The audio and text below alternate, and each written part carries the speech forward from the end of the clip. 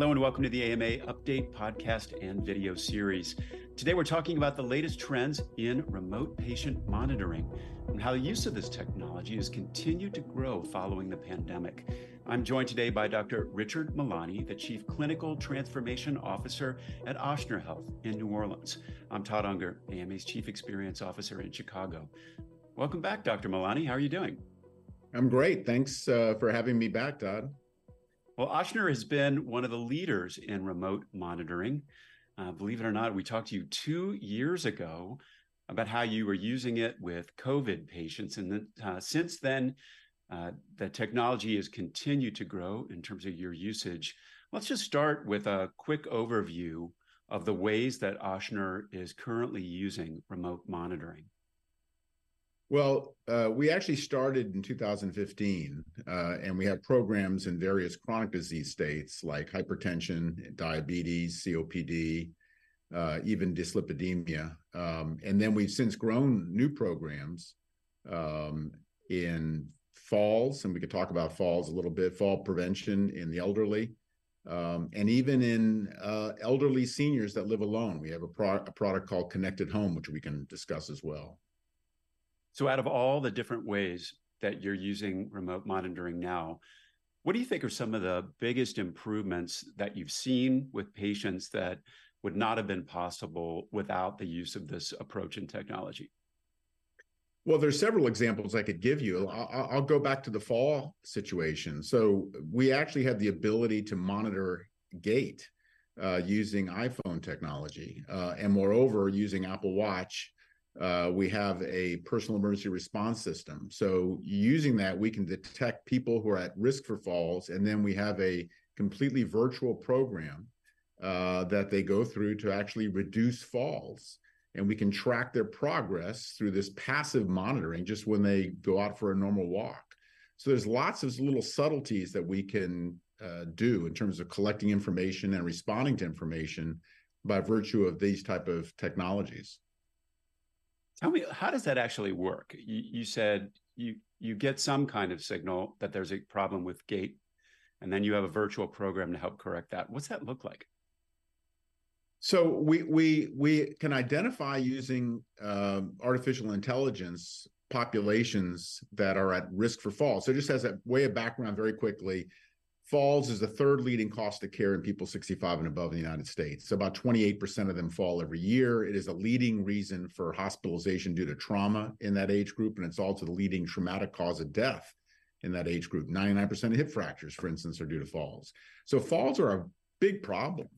And there's not a lot of real programs that actually address that specifically in order to reduce it. So one, we can identify high-risk populations. Two, through monitoring of gait, we can actually see that someone is getting worse or getting better based on the interventions that we're employing. So again, identifying risk groups and using technology through remote means to look at populations, we can see who's doing what and who's getting better and where we need to focus more attention. And what a great use of AI, a topic we've been talking a lot about lately. You took care of the nation. It's time for the nation to take care of you. The AMA stood by America's physicians and patients during the pandemic, and we're not stopping there. We're fixing prior authorization, leading the charge on Medicare payment reform, supporting telehealth, fighting scope creep, and reducing physician burnout. It's time to rebuild, and the AMA is ready. To learn more about the AMA Recovery Plan for America's Physicians, go to ama-assn.org/time to rebuild.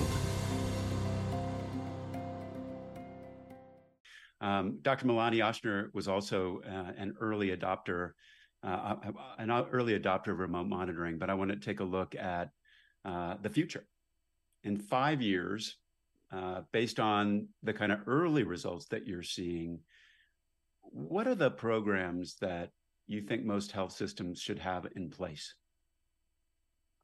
Well, I think the most important thing is for systems to be thinking about creating an infrastructure, because I think where things are going is going to be more and more passive monitoring of groups that will then pop up. In other words, I'm passively monitoring a group of individuals or a population, and now all of a sudden a signal arises. And then as a health system, you'd want to respond to that signal. For instance, we have the ability to passively monitor blood pressure. Okay, so that already exists today. There's actually a product, this is one right here as an example, that's going through the FDA now.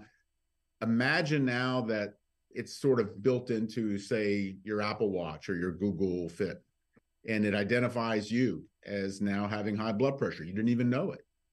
That would pop up in our system and say, hey, let's get you managed. Let's get you treated.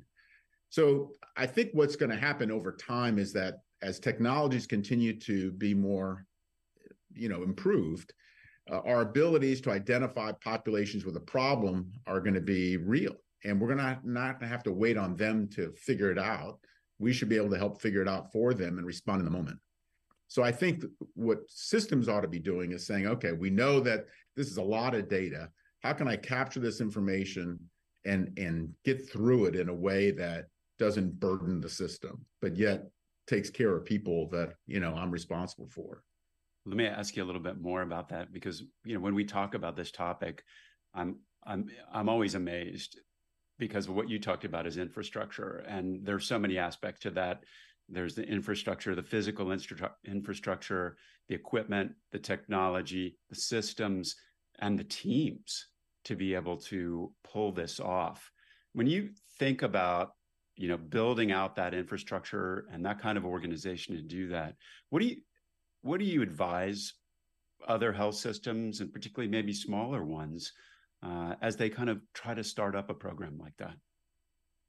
Yeah, I think that the good news is that you need a platform. I mean, I shouldn't say that's the good news. Let's look at the requirements. Requirements are a platform. You have to have some way of capturing this information and then doing something with it on the back end. So either you're going to go out and either create a platform or buy one, or the good news is what I was getting to is that now the EMR vendors are starting to be able to provide that infrastructure. So if you're, on, say, Epic as an example, they're adding more and more features to be able to collect a lot of this information in the background so that if you want to be able to start doing things with it and then collating that information, you can. So I think, again, as practices want to progress, it can be expensive to try and create your own platform, but you can take advantage of the EMRs, hopefully, over the next few years to be able to do that for you. Well, I have one last question for you.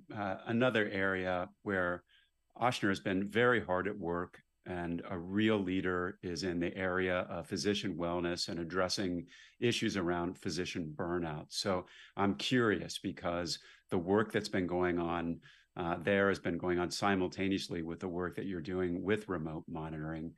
Do you see a potential connection between remote monitoring and burnout?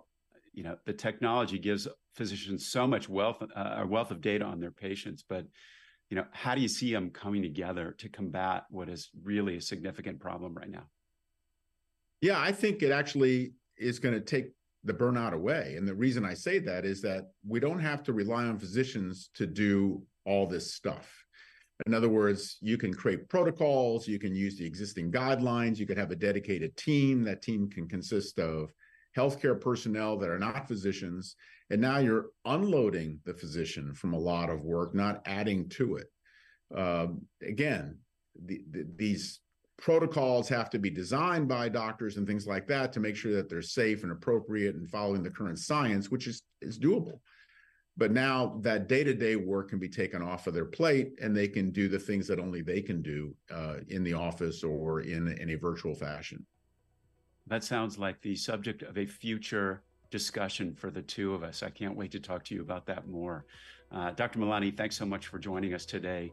And that's it for today's episode. We'll be back soon with another AMA update. In the meantime, you can find all our videos and podcasts at ama-assn.org/podcasts. Thanks again for joining us today.